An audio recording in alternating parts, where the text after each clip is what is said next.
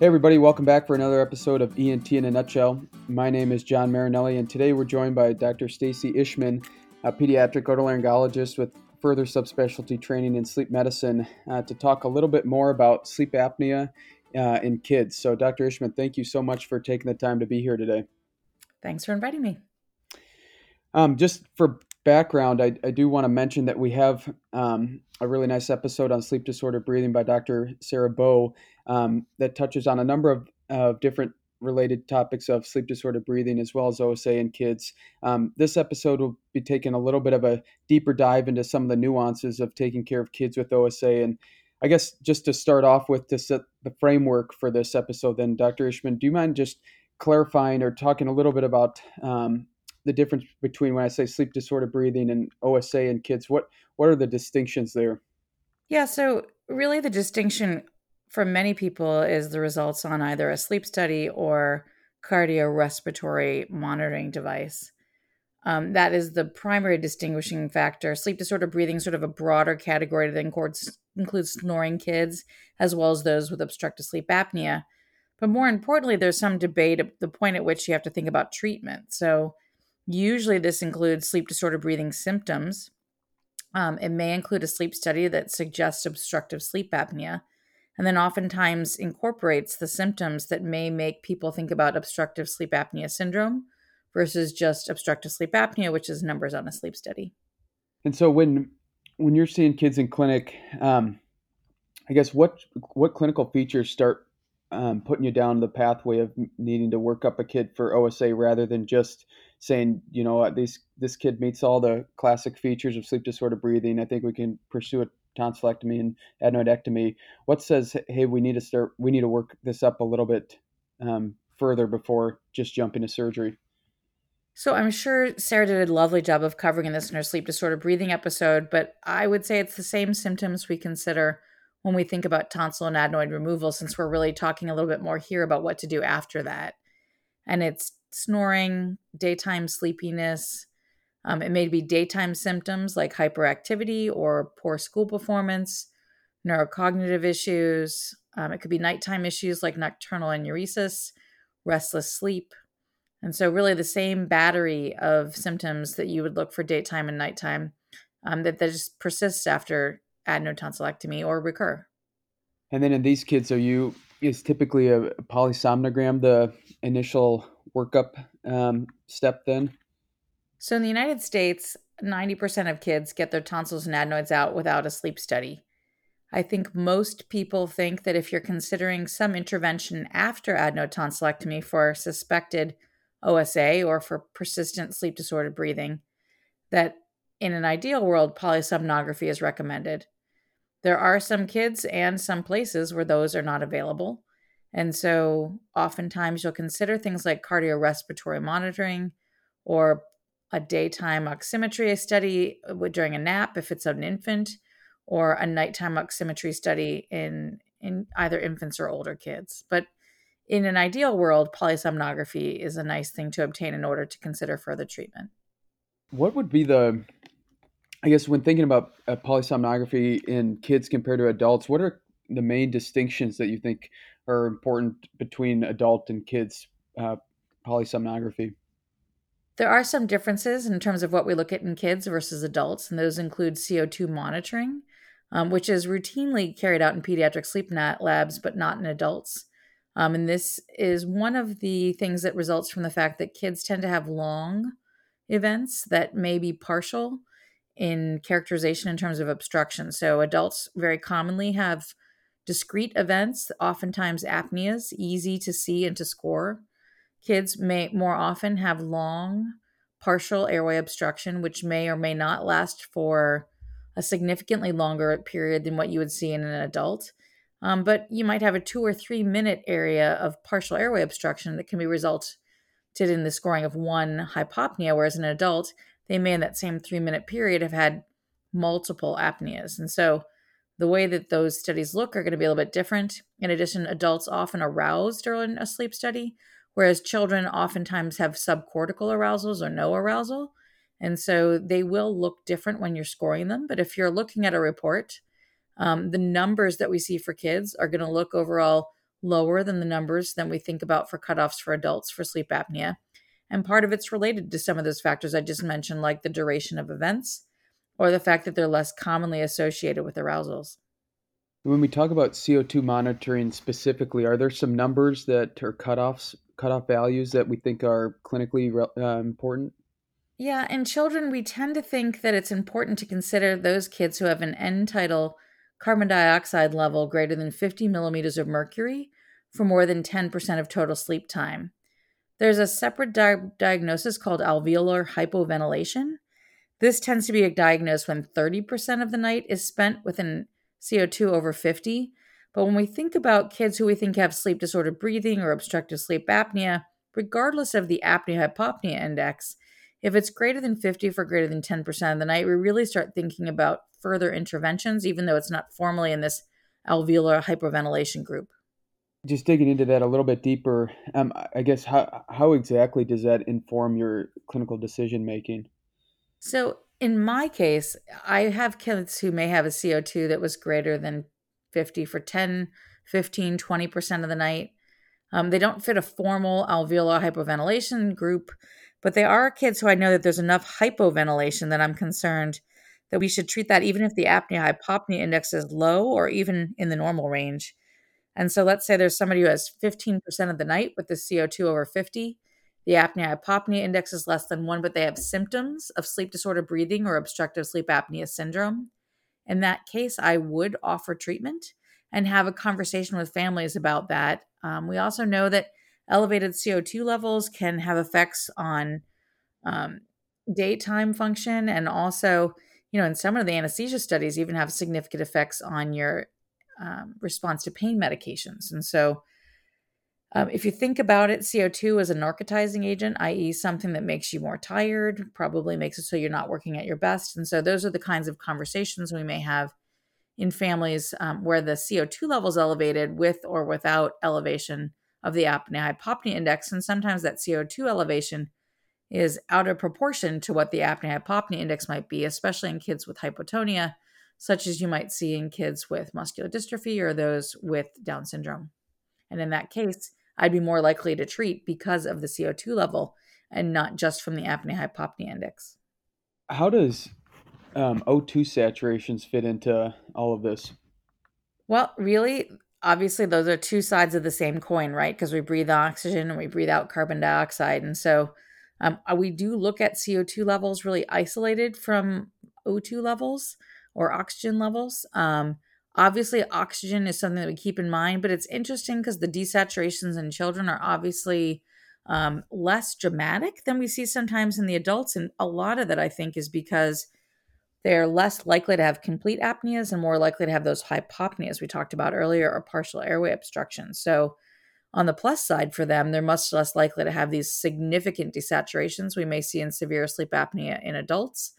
But it also makes it harder to use an oxygen cutoff in terms of declaring severity. And while in the past there was some um, guidelines in the adult world about what levels or below what levels we might call somebody mild, moderate, or severe, I think more and more we realize that so much of this has to do with lots of factors like your pulmonary function and whether you have apneas or hypopneas. And so I'm not negating oxygen levels, lowest oxygen levels or saturation nators do correlate well with outcomes in adults, especially, but also in kids. But we don't have a lot of research that suggests just the oxygen level itself is probably enough for us to go by, especially in kids who may have other comorbidities.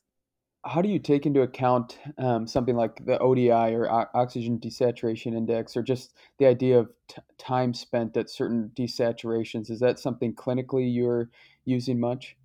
Yeah, so especially in certain countries where oximetry is first line assessment, the ODI is really an important tool.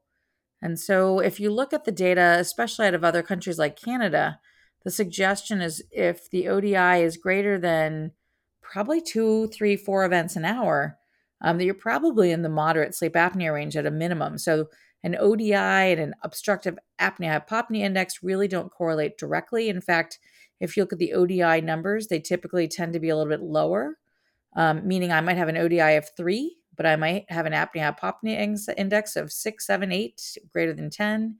And so we do keep those in account. We also look at percentage of time with the oxygen less than 90. And so, sort of the combination of those two is if the saturations are less than 90 for 2% more of the night, it really pushes us to consider some kind of treatment for kids. And again, keeping in mind, this is a different group than adults where we might think about things like COPD or long term lung disease. But also having to bear in mind that some of these kids, if you treat them young enough, maybe infants who have the long-standing issues from bronchopulmonary dysplasia, or they have alveolar simplification if they have Down syndrome. And so, you know, oxygen and the ODI can really be useful adjuncts or primary assessments if you don't have a sleep study available. And circling back to the AHI there, so you mentioned, previously a little bit about the different ranges. Obviously, the how we classify mild, moderate, and severe differs from adults. It is, I guess, why do we think of the AHI levels or the number of events in an hour being so different in kids and adults? So some of it has to do with the physiologic difference we talked about. So kids are more likely to have long duration events that are partial airway obstruction. And so a typical adult sleep study in 3 minutes with somebody who has an AHI that's in the severe range may have a pause 3 to 4 times a minute. That could end up being, let's say, as one a minute. So it ends up being 60 over an hour. And the same young gentleman or young lady may have a 3 minute event. So they may have another pause and another 3 minute event. And in fact, in 6 or 7 minutes, they only have two pauses, whereas in an adult, you might have six or seven. And so first of all, there's some differences there. They also don't have the same kinds of arousals I had mentioned earlier. They don't have the same kinds of drops in oxygens or discrete apneas. Um, and so when we look at those numbers, they're going to physiologically be different. But on the flip side, we also have some longer term adult data. So we have longitudinal studies in adults, like the Sleep Heart Health Study, which was performed in adults, which gives us good population level data to say this is what sleep apnea looks like and its correlation with outcomes in adults. Unfortunately, we don't have the same kind of longitudinal data in children. And so we have in adults sort of a direct connection between the cutoff levels and its effect on things like heart attack and stroke and mortality levels. Whereas in children, a lot of that is really based on normal data and then statistical assessment to move that to what seems like mild, moderate, and severe, two standard deviations greater than this. And so, really, the numbers that have been derived for children's cutoffs, which are 1 to 5 events an hour for mild sleep apnea, 5 to 10 for moderate, and greater than 10 for severe, correlate more with what is sort of statistically normal from normal values as opposed to adults, where they were able to look at long term outcomes and to say, at these cutoff levels of 15 events an hour, which is the cutoff for mild to moderate for adults, this is where we saw a difference in terms of some of the morbidity and mortality data. And hopefully we'll gain that over time. It may or may not change those cutoff levels, but it leaves an asterisk next to the pediatric cutoffs, which is not there for the adults because of these long-term longitudinal studies. Last question about polysomnogram testing is the rest of the test pretty comparable to an adult, like the EKG monitoring, looking at periodic leg movements, those sorts of things? A lot of them are similar. The periodic leg movement index is actually at a slightly different level for kids than it is for adults. For periodic limb movements, we do pay much more attention to kids who have more than 5 leg kicks an hour, whereas in adults, the cutoff is closer to 15. Some of that has to do with the fact that adults are much more easily able to give us the clinical symptoms of restless leg syndrome. So they can talk about this urge to move and some of the other things, whereas kids oftentimes may have sleep disturbance with an inability to describe the symptoms in the way that an adult might be able to. And so there's sort of a lower cutoff for a lower level of suspicion so that we don't miss something in children that's easy to miss when they don't have the language that adults may have. Is total sleep time the same in terms of what constitutes an adequate study? Yeah, those are very similar between the two. We look for ideally 4 hours of total sleep time. And the cutoffs in terms of what we think is good for sleep efficiency tends to be 85 or 90%, although quite honestly, kids sleep better in a sleep lab than adults do for the most part. I want to shift next to the topic of drug-induced sleep endoscopy. Overarchingly, or thousand-foot view, what are the kids or what are the clinical scenarios maybe that you start thinking this is would be a useful adjunct in the workup of obstructive sleep apnea? I think in most people's hands, drug induced sleep endoscopy is indicated for, honestly, some kids who are very similar to the adults that we look at. There was a consensus statement that came out earlier this year from the American Academy of Otolaryngology. And they talked about a few areas in which they think drug induced sleep endoscopy is useful. And quite honestly, I ascribe to these, which is why I'm mentioning it. And they really include kids who have small tonsils. So in my mind, that's one plus tonsils. Although in that consensus statement, there was some debate about whether small tonsils started at one plus or two plus. They think it's useful if you're thinking about additional surgery, especially additional pharyngeal surgery. Um, and then there was some thought about what AHI or apnea hypopnea index cutoff you would consider using drug induced sleep endoscopy. I think in that consensus statement, they talked about greater than 2 events an hour, but there's definitely people who would consider it at more than 5 or more than 10, depending on what symptoms look like. And they're actually in the process of putting together a persistent pediatric sleep apnea consensus statement where those kinds of questions are being debated. There was also a conversation about the fact that prior to adenotonsillectomy, that maybe drug-induced sleep endoscopy has a limited role. So I think in the persistent group, a lot of people think it has, significant usefulness, and that when you use it in that group, the real ability is that it allows you to identify additional sites of obstruction. Or in kids who have an additional assessment, you might in fact find tonsillar regrowth in those who've had tonsillotomy, or you may find adenoid regrowth in those kids who may be predisposed to that. One question I wanted to ask you a little bit about, just differentiating how we think about this compared to adults. Oftentimes it's a necessary precursor for prior to hypoglossal nerve stimulation in adults, but in kids, seeing it combined. We start off with drug-induced sleep endoscopy with the plans of addressing some of those other sites of obstruction that same day. Um, is that pretty common, or how is drug-induced sleep endoscopy typically used in terms of um, addressing those areas? Is that done same day or spaced out, or what are your thoughts on that? Yeah, I think it really probably depends on the surgeon and the family and the clinical situation. There are absolutely families and clinicians who feel like the safest thing is to try and combine a drug induced sleep endoscopy with another procedure, as it may, in fact, limit the amount of additional anesthetic that might need to be used for kids. There are others who think of it more like a microlaryngoscopy for an airway surgery.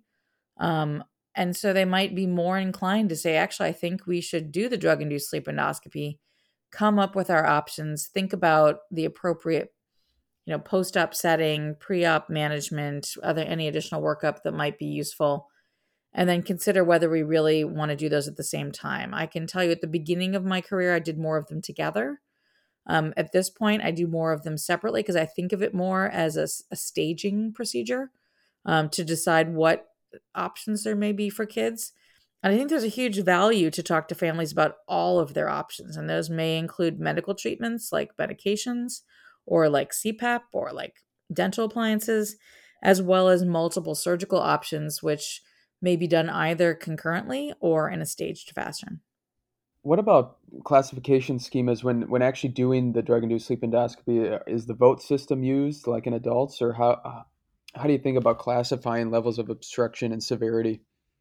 So we did an assessment looking at the classification systems that have at least been published. And while a number did use the vote system, there's also a number of other systems that are used. And I think a lot of people probably even have homegrown systems like we do at my own institution. And part of that is because in kids, I think we put more stock into the nasal obstruction impact on obstructive sleep apnea. If you look at the meta analysis in adults, it says maybe 11 events an hour could be ameliorated by nasal surgery. Most of us know that that probably brings you from mild to mild or severe or moderate to maybe lower stage. But in kids, 11 events an hour takes you from serious sleep apnea to no sleep apnea for many kids. And so I think we put a little more stock in the nasal evaluation. We also know adenoid regrowth can occur, which is not specifically included in the vote system. And there's much more conversation about sleep state dependent laryngomalacia. So the idea that maybe some kind of supraglottic intervention might be useful as opposed to just the epiglottic evaluation that might be done in vote. So vote has usefulness, probably needs to have some additions. There are some scoring systems that have been created by other authors like Dr. Lamb and Dr. Chan. both of whom have published pediatric systems that incorporate things like the nose and the larynx and adenoids more effectively. Practically speaking, when we talk about the sedation used for performing drug-induced sleep endoscopy, do you feel strongly one way or another using propofol, for instance, or Precedex, or some of the different options available? Yeah, I will tell you that my own inclination, and this is totally my bias, is that dexmedetomidine is probably a more optimal form of sedation for use in pediatric DICE. Part of the reason for that isn't that propofol is a bad medication, it's that it's dose dependent. And in kids where everything's weight based and not quite as straightforward as an adult, you just have to have an anesthesia colleague who's really paying attention and adept at it because it's really easy to oversedate. And I'm not sure if things look the same when you oversedate and come back as they do when you sort of slightly sedate people down into the area where they need to be. And so I think it's a little bit more consistent to use dexmedetomidine, but it does have its downsides in that either you have to give a nasal pre-treatment in the pre-op area, or you have to use a 10-minute continuous infusion prior to doing any intervention. And so if you look at the pediatric DICE consensus statement that I mentioned earlier, they actually said either propofol or dexmedetomidine were optimal forms of sedation. But I think it should also be noticed that what was not considered optimal forms of sedation was inhalational agents, and except for gaining IV access during DICE. Is that because it's thought to change the morphology or the pattern of obstruction, or?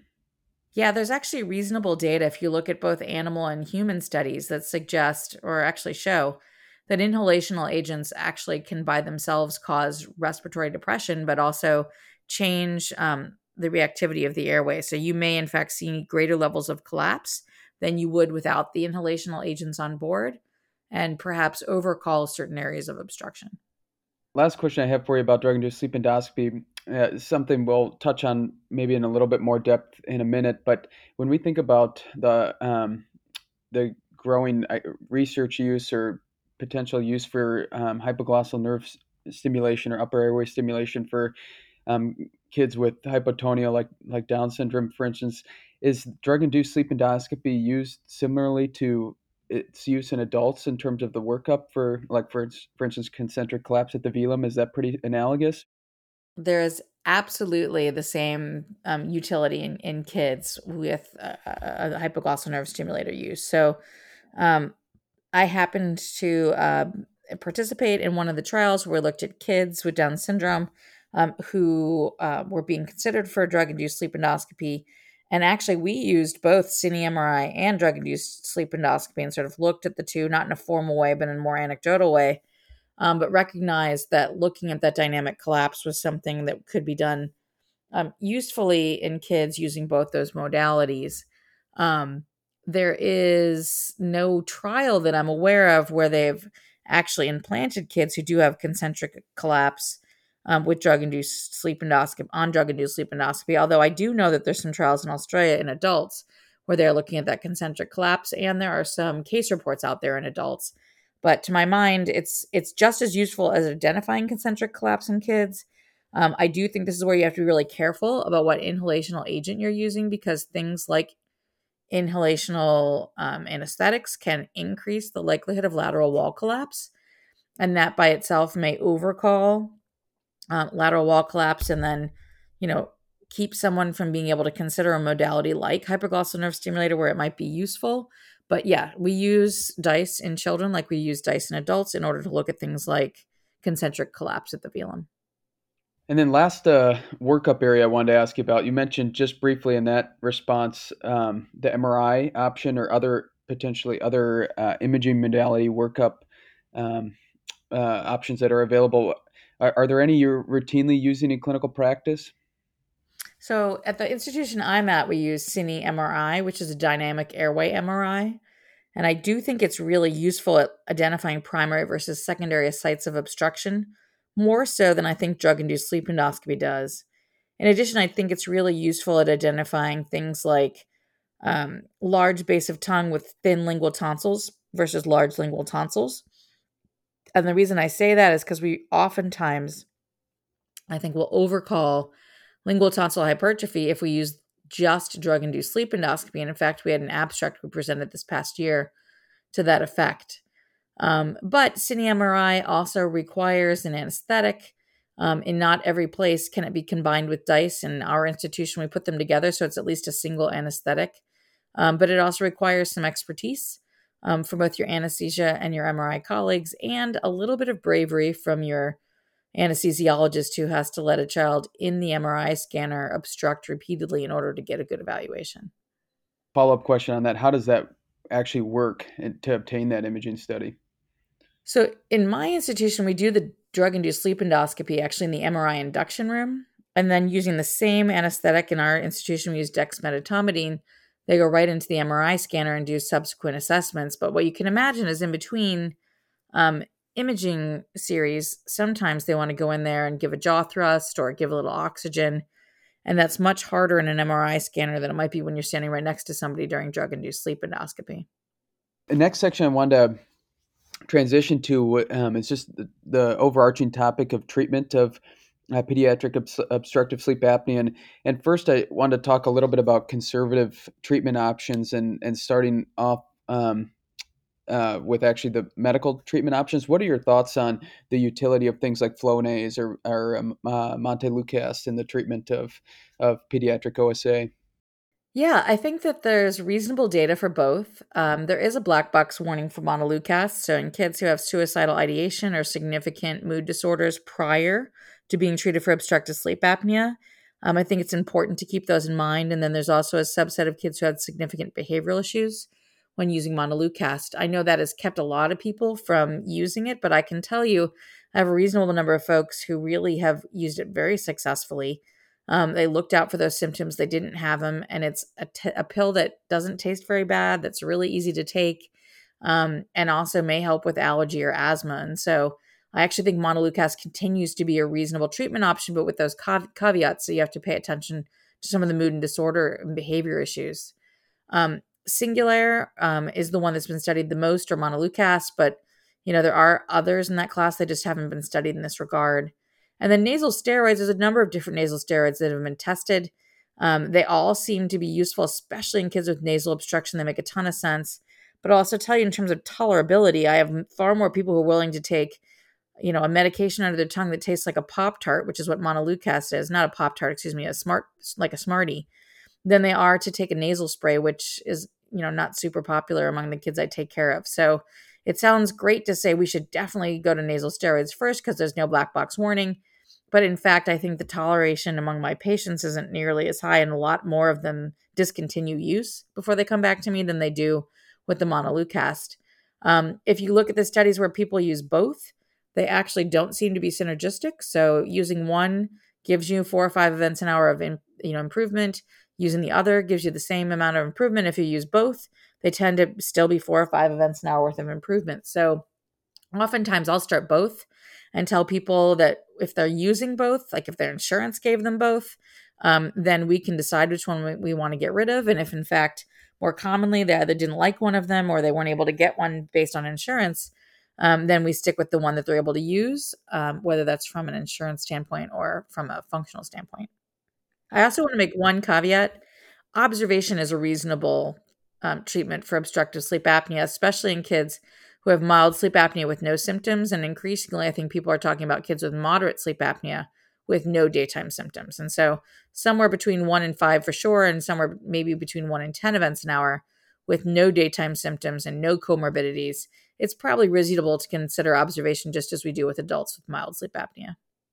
Yeah, how do you approach counseling parents on that? I mean, they've got a diagnosis of sleep apnea, but questions of long term, is it really something that's going to lead to deleterious health outcomes for them? Um, I guess, yeah. How do you think about that clinical scenario in terms of just a mild or moderate OSA and whether or not it's really useful to pursue a TNA? Well, so if you're talking about pre-TNA, TNA is so ungodly effective that I actually usually recommend TNA in kids with symptoms, period. It's more than 80% effective in otherwise healthy kids. And even in obese kids or kids with Down syndrome, it's probably at least 50% effective. And so if we're talking about pre-TNA, I actually think it's a really useful surgery that does a really good job. If you're talking about persistent sleep apnea where the tonsils and the adenoids are out, I think symptoms makes a huge difference. And so if there's very mild symptoms with very mild disease, it's probably reasonable to watch them, as there's some data at least that some kids will resolve over time, whereas other kids may get worse over the time, and we don't yet know which kids are which.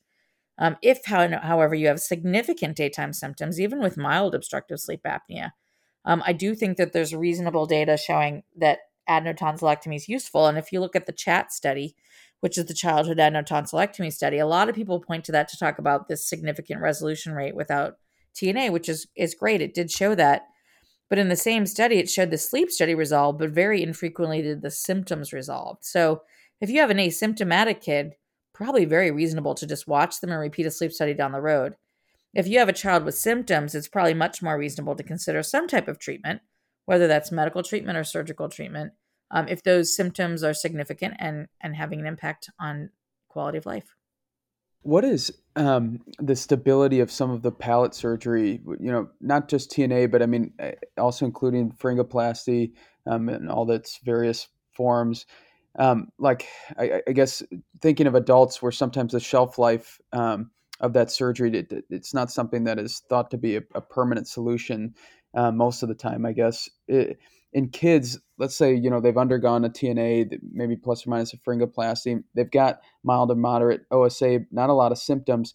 What is like the prognosis, for instance, of their OSA, or is that something they'd be expected to maybe get better as they grow and approach adulthood? Or That's a fantastic question. And if you could tell the NIH we need that funded, that would be awesome. We don't have great longitudinal data. So if you look symptomatically at kids, there's a significant proportion who have adenotonsillectomy and never have symptoms again. There's a group who have adenotonsillectomy and then have recurrent symptoms. And then there's a group who never needed their tonsils out, but develop symptoms when they're older. So I don't know if we yet know what the durability is of these procedures, including adenotonsillectomy, because there's very little data that follows kids from childhood to older childhood or from older childhood to adulthood.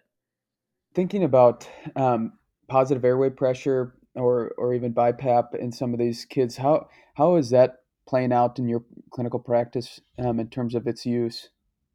So CPAP and BiPAP have really shown similar effectiveness to what they have in adults. There is some debate about ability of kids to tolerate them. It's probably somewhere in that 40 to 50% range, which is very similar to what it is for adults. Recently, we've had a recall of many of the CPAP machines that kids use because of concerns about particulate matter. And so right now, we're in an especially crisis in the summer of 2021, excuse me, trying to supply CPAP machines to kids. And so it's actually probably pushing us more to consider other options. But in a regular day, when we're not in a pandemic and we're not worrying about recalls on CPAP machines, it's probably just as useful as in kids as it is in adults, and probably especially useful in those kids who have long-term neuromuscular issues where that they're going to continue to need some kind of support over time, even if you relieved soft tissue obstruction. That's interesting. I think historically, at least for me personally, I've thought of positive airway pressure as being more poorly tolerated in kids than adults. Um, just the comment you made about it being relatively comparable. Yeah, in fact, in kids with Down syndrome, there's some data showing that they do better than the other kids. And some of that may be sort of some of the personality characteristics of some of the kids in those studies who were more people pleasers than others. But everybody kind of rules out syndromic kids as having this as a possibility, and it's worth trying. Diving into the syndroma kids and specifically Down syndrome kids a little bit more, I want to ask you a little bit about hypoglossal nerve stimulation or upper airway stimulation. Where do you see that fitting in going forward in the management of pediatric OSA? Yeah, I'm really enthusiastic about the hypoglossal nerve stimulator for kids with Down syndrome. The original trial looked at about 21 kids that was published. The response rate was somewhere in the 70 to 80% range, which is very comparable for what it is for typical adults. And if you think about it, Down syndrome is really sort of the fully loaded model for sleep apnea. They have hypotonia, they have midface hypoplasia. Oftentimes, they have failed medical treatment and or other surgical treatment, and so the fact that it was as effective as it is in adults really is very encouraging. And in fact, I have implanted it in a number of Down syndrome adults. many of whom are willing to use it and tolerate it far more than they were ever willing to consider CPAP, oral appliances. So I think, especially in the Down syndrome population, but quite likely in other populations, it may have great utility in the pediatric world. Is that something you're putting in as an isolated procedure or typically combining with multi-level surgery? So there is some debate, if somebody has really big tonsils, lingual tonsils especially, do you think about lingual tonsillectomy prior to considering hypoglossal nerve stimulation? The trials that have been done, everybody's already undergone adenotonsillectomy and at least failed a CPAP trial. And so I think most of our data right now suggests it's for those kids with persistent disease. I don't have any data to suggest it's useful in other kids prior to that time. And I'm not sure, and just as we're not sure in adults if lingual tonsillectomy should come first. There are some reports, and we should actually even have some cine MRI studies where we show people who get CPAP where the lingual tonsils are pushed down and actually caused further airway obstruction. And so it may be similar. But because it pulls the tongue forward, you may be able to overcome some things like large base of tongue or lingual tonsil. So in my hands currently, I tend to do it as a solo procedure, but the debate is always, do you do anything for large lingual tonsils? Prior to consider doing it. And sometimes, occasionally, we will do nasal surgery at the same time. What is the thought of how that device will grow with the patient? Like as the patient gets older and grows, and obviously the distance between that intercostal space and their upper chest, and eventually where the stimulator sits, um, grows over time. What is that? How does that play into all of this? Yeah, there's a lot of extra space on those leads, and they have sort of a sinusoidal pattern so that they're not straight between point A and point B. There's a lot of extra lead length. In addition, with the new two incision method, where you don't actually have a large distance between the implantable device and the respiratory lead for the chest, I think that becomes less of an issue over time. Um, I don't know of anybody who's been implanted under the age of 11. And a lot of these, especially young females, probably are closer to their adult size than they're going to be. Boys probably have a little bit more time to grow. But I don't think that we've had any concerns because those leads, in the way in which they're implanted now, can almost double in length. And we're not talking about a lot of real estate. We're not going from your neck to your toes. We're going from your neck to your chest. And so I always especially try and leave a little extra lead length, understanding that there's going to be growth and development over time. So we've mentioned this a little bit a couple times already, but when thinking about palate surgery or more extensive palate surgery beyond just a tonsillectomy, as well as lingual tonsillectomy, how does that typically fit into your clinical management currently? Yeah, lingual tonsillectomy is an area that I find really exciting when I see it because lingual tonsil hypertrophy is an area in which we know 60% of kids can resolve almost completely from their persistent or recurrent sleep apnea in kids who've had previous adenotonsillectomy. Um, in terms of for expansion pharyngoplasty, I think the numbers are a little less discrete in that area. But again, if you look at the numbers, they're probably somewhere in the 50 to 60% range. And we're talking about salvage surgery in kids who've already failed adenotonsillectomy and for the most part have failed CPAP or AutoPAP. So I'm fairly enthusiastic about these procedures. And there's also some data suggesting expansion pharyngoplasty may make it so that tongue-based procedures may be more useful in the future, including things like hypoglossal nerve stimulation. And what about supraglotoplasty? How is that fitting in? So there's a couple different groups. There's the infants with laryngomalacia, where we find supraglotoplasty can be really useful to resolve obstructive sleep apnea and allow them to move forward in terms of feeding difficulty and some of their other symptoms. The second group is older kids who have sleep state dependent laryngomalacia, and that group's a little bit harder to suspect. So in kids who end up having sleep state dependent laryngomalacia, it's really easy to think about the group that maybe the parents hear stridor at night, or those who may have had laryngomalacia when they were younger. But more commonly, I see it in kids where maybe we aren't hearing any stridor at night, or we didn't necessarily suspect it. And it may be primary or secondary. So it may be that there's an upper area of obstruction leading to this supraglottic collapse, or it may be an independent factor. And so in those where it's an independent factor, I find it's very effective, again, somewhere in the 60% range if you look at a systematic review in terms of how often they're completely resolved with supraglottoplasty if you have sleep state dependent laryngomalacia. And those kids who have upper airway obstruction, it's a little less clear. And so we have found a number of patients when you did take care of the upstream obstruction, whether that was large tonsils or large lingual tonsils or pharyngeal collapse, that sometimes that sleep state dependent laryngomalacia also resolves. And it's unclear right now whether you should consider supraglottoplasty at the same time as an upper airway obstruction surgery or whether you should do them separately. I can tell you, I have a partner at my institution who's got a long history of doing this, and she routinely would do it as a secondary procedure. I routinely would do it as a primary procedure at the same time as the upstream obstruction surgery. And quite honestly, between you and me, I think she had the right idea. And if you look at some of the tonsillectomy data, like on Budwin's data out of Europe, it showed that in kids who hadn't yet had their tonsils out but had sleep state dependent laryngomalacia, almost all of them completely resolved afterwards, even though they just had not done tonsillectomy. So it's one of those things to keep in mind, and may be really, really useful, but hard to tell if some of this may be secondary to upstream obstruction. And so maybe supraglottoplasty is a second tier procedure if you can find a good upstream area that to address with either tonsil surgery, tongue surgery, or palatal surgery. In terms of the specifics surrounding pharyngoplasty that you mentioned, the expansion sphincter pharyngoplasty, is that pretty analogous to its procedure in adults? It really is. I would tell you, I talk with some of the great sleep surgery on the adult side on a frequent basis. We teach some courses together, and I feel like the evolution of those techniques is really similar on the pediatric and the adult sides.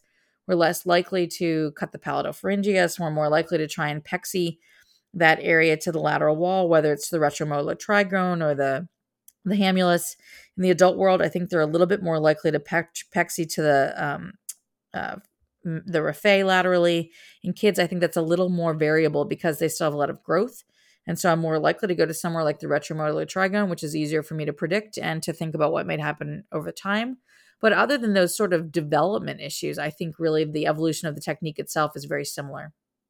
When you're talking about all these sorts of procedures, and you're seeing these patients post-operatively, like if someone has palate surgery or someone has a supraglottoplasty, what point are you ordering a follow-up polysomnogram on them?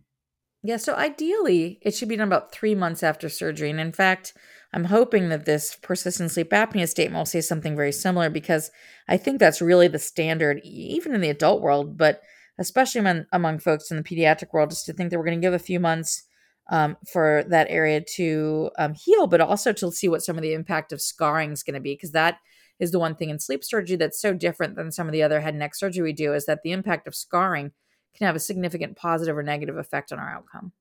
Couple other areas surrounding treatment I wanted to ask you about. I know obviously craniofacial abnormalities can contribute significantly to pediatric OSA. Are there specific areas of that you think is important to be mindful of in terms of just treating peds OSA? Yeah. So if we're thinking about infants with OSA, and again, this is probably not a group who've had a previous adenotonsillectomy. This is probably a primary group of sleep apnea patients. Mandibular distraction osteogenesis is definitely considered in kids with micrognathia, especially with sleep apnea and or other issues like feeding issues. In older kids, we do talk about either redistracting or primary distraction or a maxillomandibular advancement, which may be called two jaw surgery, depending on where you treat or where you take care of patients. But the concern is that if you do this too young, like in a 5 or 6 or 7 year old, that you're probably going to have to repeat it when they're older and they've finished facial growth, which in teenage boys is probably closer to 17 years of age, and in teenage girls, maybe closer to 14 to 15 years of age. And so these are really useful techniques for some kids, but you just have to keep in mind you want to try and minimize the need to do them repeatedly over time. And so in infants, again, those who are non syndromic are more likely to have continued facial growth over time. And there may be some syndromic kids where you do these surgeries and the jaw doesn't continue to grow up as the kid or keep up as the kid continues to grow. Shifting gears a little bit, what about kids that have significant comorbid obesity um, in terms of diet, weight loss, but then even considering things like bariatric surgery? Is that something that's considered in peds management? Definitely. So morbidly obese kids, I think there's some debate. I mean, I will tell you, I absolutely recommend adenotonsillectomy as first line treatment for morbidly obese kids with large tonsils and adenoids, even 2+ or greater. There are some people who will cite the literature that complete resolution of sleep apnea is less common in these kids. and may consider other options as a primary option, like CPAP or maybe even like bariatric surgery.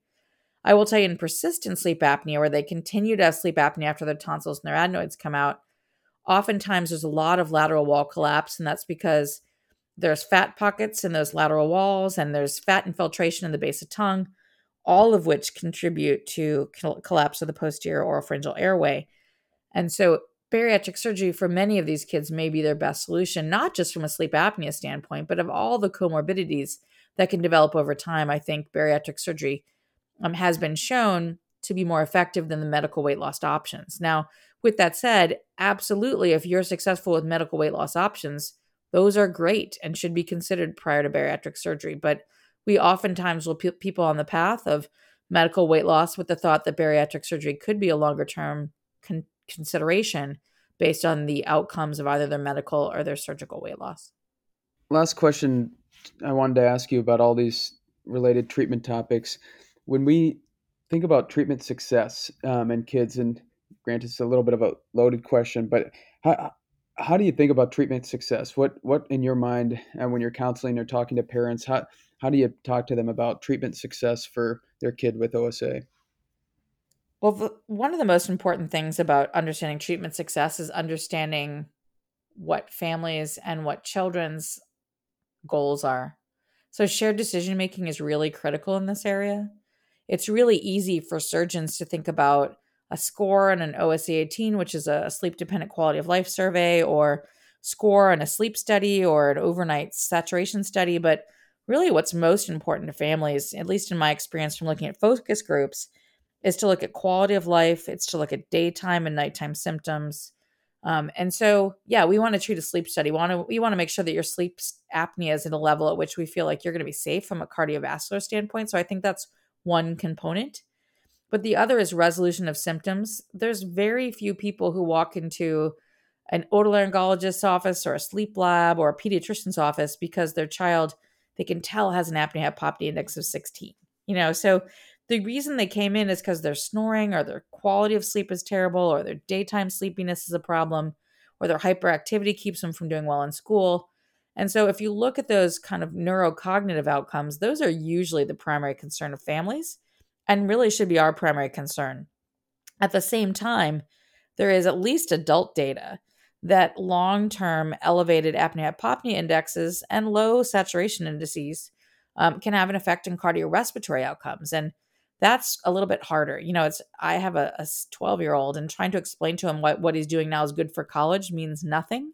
So trying to explain to somebody why 15 years from now this will prevent you from having cardiac issues or high blood pressure also has no impact on a 12-year-old or even their parents, to be totally honest, sometimes. And so really focusing on sort of the short-term outcomes in terms of quality of life and symptoms, but with an eye toward the fact that we think that the earlier and quicker you ameliorate symptoms in childhood probably makes it less likely you're going to have adult symptoms, may be an important point. And we probably need to do a lot more research to understand, what we need to do in childhood in order to make it so that they aren't their parents who have high blood pressure or obesity or other cardiopulmonary issues. Well, Dr. Ishman, that wraps up all the questions I had for you for today. Were there any areas that topics we covered or things we didn't cover that you'd like to circle back to? No, I think it was such a great conversation. I really appreciate it. I think the only thing we didn't talk about was sort of the input of dental folks. And I do think in kids with high arched palates, you do want to think about things like maxillary expansion or palate expansion. There's not as much data in kids and there's not as much long-term data, but it might be something that helps them both from nasal obstruction and from obstructive sleep apnea. And so just think about the inclusion of your dental colleagues as you work your way through sort of the thought process for these kids. Well, thank you so much for your time. Thank you. All right, I'll now move on to the summary portion of the podcast. So pediatric OSA and obstructive sleep apnea syndrome in kids has several really important distinctions from OSA in adults. Beyond the obvious difference, the fact that first-line treatment in kids is tonsillectomy and adenoidectomy, which in adults, first-line therapy is positive airway pressure. Beyond that obvious distinction, there are several nuanced distinctions that differ pretty significantly. So, for instance, one thing we talked a bit about was differences in polysomnogram testing. For instance, we monitor things like CO2 in kids that it's not a metric that we monitor or pay as much attention to in adults. Talked about if kids spent greater than 10% or more of their total sleep time at 50 millimeters of mercury or higher, uh, in terms of end tidal CO2, that's something that we would consider hypoventilation, and independently can be something that pushes you towards treatment. I talked a bit about the differences in drug-induced sleep endoscopy. Although drug-induced sleep endoscopy can be used similarly, such as the workup for upper airway stimulation or hypoglossal nerve stimulation, there are several unique features to kids. For instance, although it's common to use inhalational anesthetics in short procedures in kids, this is not something that we think of as a useful anesthetic for the purposes of drug-induced sleep endoscopy, as it changes the tonicity of the upper airway, specifically the lateral walls, and this can give a propensity to overestimate the degree and levels of collapse. Other important considerations is in kids, for instance, you're looking at supraglottic function, something that is not common to pay as much attention to, at least in a similar way in adults. And then a whole host of different treatment options that are very unique to kids. For instance, just going off of what I just mentioned, the idea of doing a supraglotticoplasty for kids with the symptomatic laryngomalacia, the maxillofacial surgery, or things like mandibular distraction osteogenesis for addressing maxillofacial problems. Things like bariatric surgery, tracheostomy, those are things that are common in both kids and adults that have certainly a role to play. Tracheostomy being more common in children with morbid obesity or those with neurologic impairment, multiple comorbidities, or concurrent pulmonary disease, situations like that. Hypoglossal nerve stimulation is something that's undergoing ongoing investigation, particularly in kids with Down syndrome. And lastly, there's also palate surgery in a similar manner, even though some nuanced differences between kids and adults, but certainly expansion sphincter pharyngoplasty is something that is considered in kids with obstruction at the velum. Lastly, in terms of follow-up for these kids, typically a post-operative PSG is obtained around 3 months is recommended. All right, I'll now move on to the question portion of the podcast. Just as a reminder, I'll ask a question, pause for a couple seconds, allow you to think about the answer, and then give the answer. So first question, how does polysomnogram testing differ between kids and adults?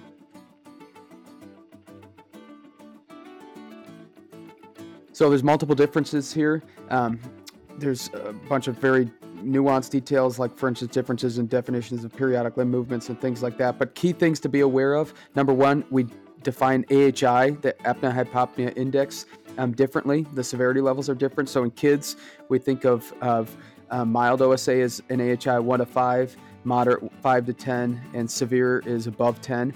That's different than adults, for instance, that go 5 to 15 is mild, 15 to 30 moderate, and above 30 being severe. Also, things that we've talked about a couple times now, such as monitoring features like CO2 and looking for hypoventilation, where kids, if they spend over 10% of the night at 50 millimeters of mercury or more for end tidal CO2, is indicative of hypoventilation, and that independently can be something that pushes you towards treatment. Second question, during drug-induced sleep endoscopy in children, what important anesthetic consideration must be accounted for?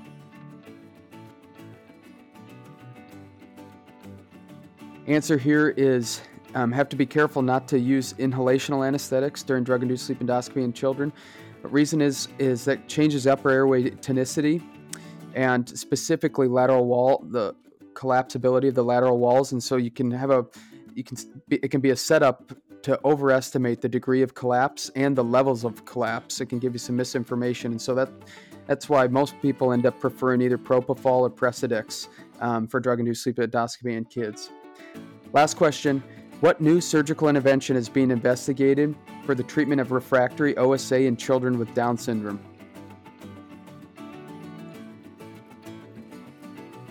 Answer here is hypoglossal nerve stimulation, the Inspire device, also called upper airway stimulation. That's a hot topic of ongoing research. Similar to adults, the workup includes drug-induced sleep endoscopy, and you're looking for complete collapse at the velum. if there is that finding, the complete collapse at the velum, that's a contraindication, at least right now, in the United States for pursuing upper airway stimulation. All right, that'll wrap things up for today's episode. Thanks so much for tuning in, and we'll catch you next time.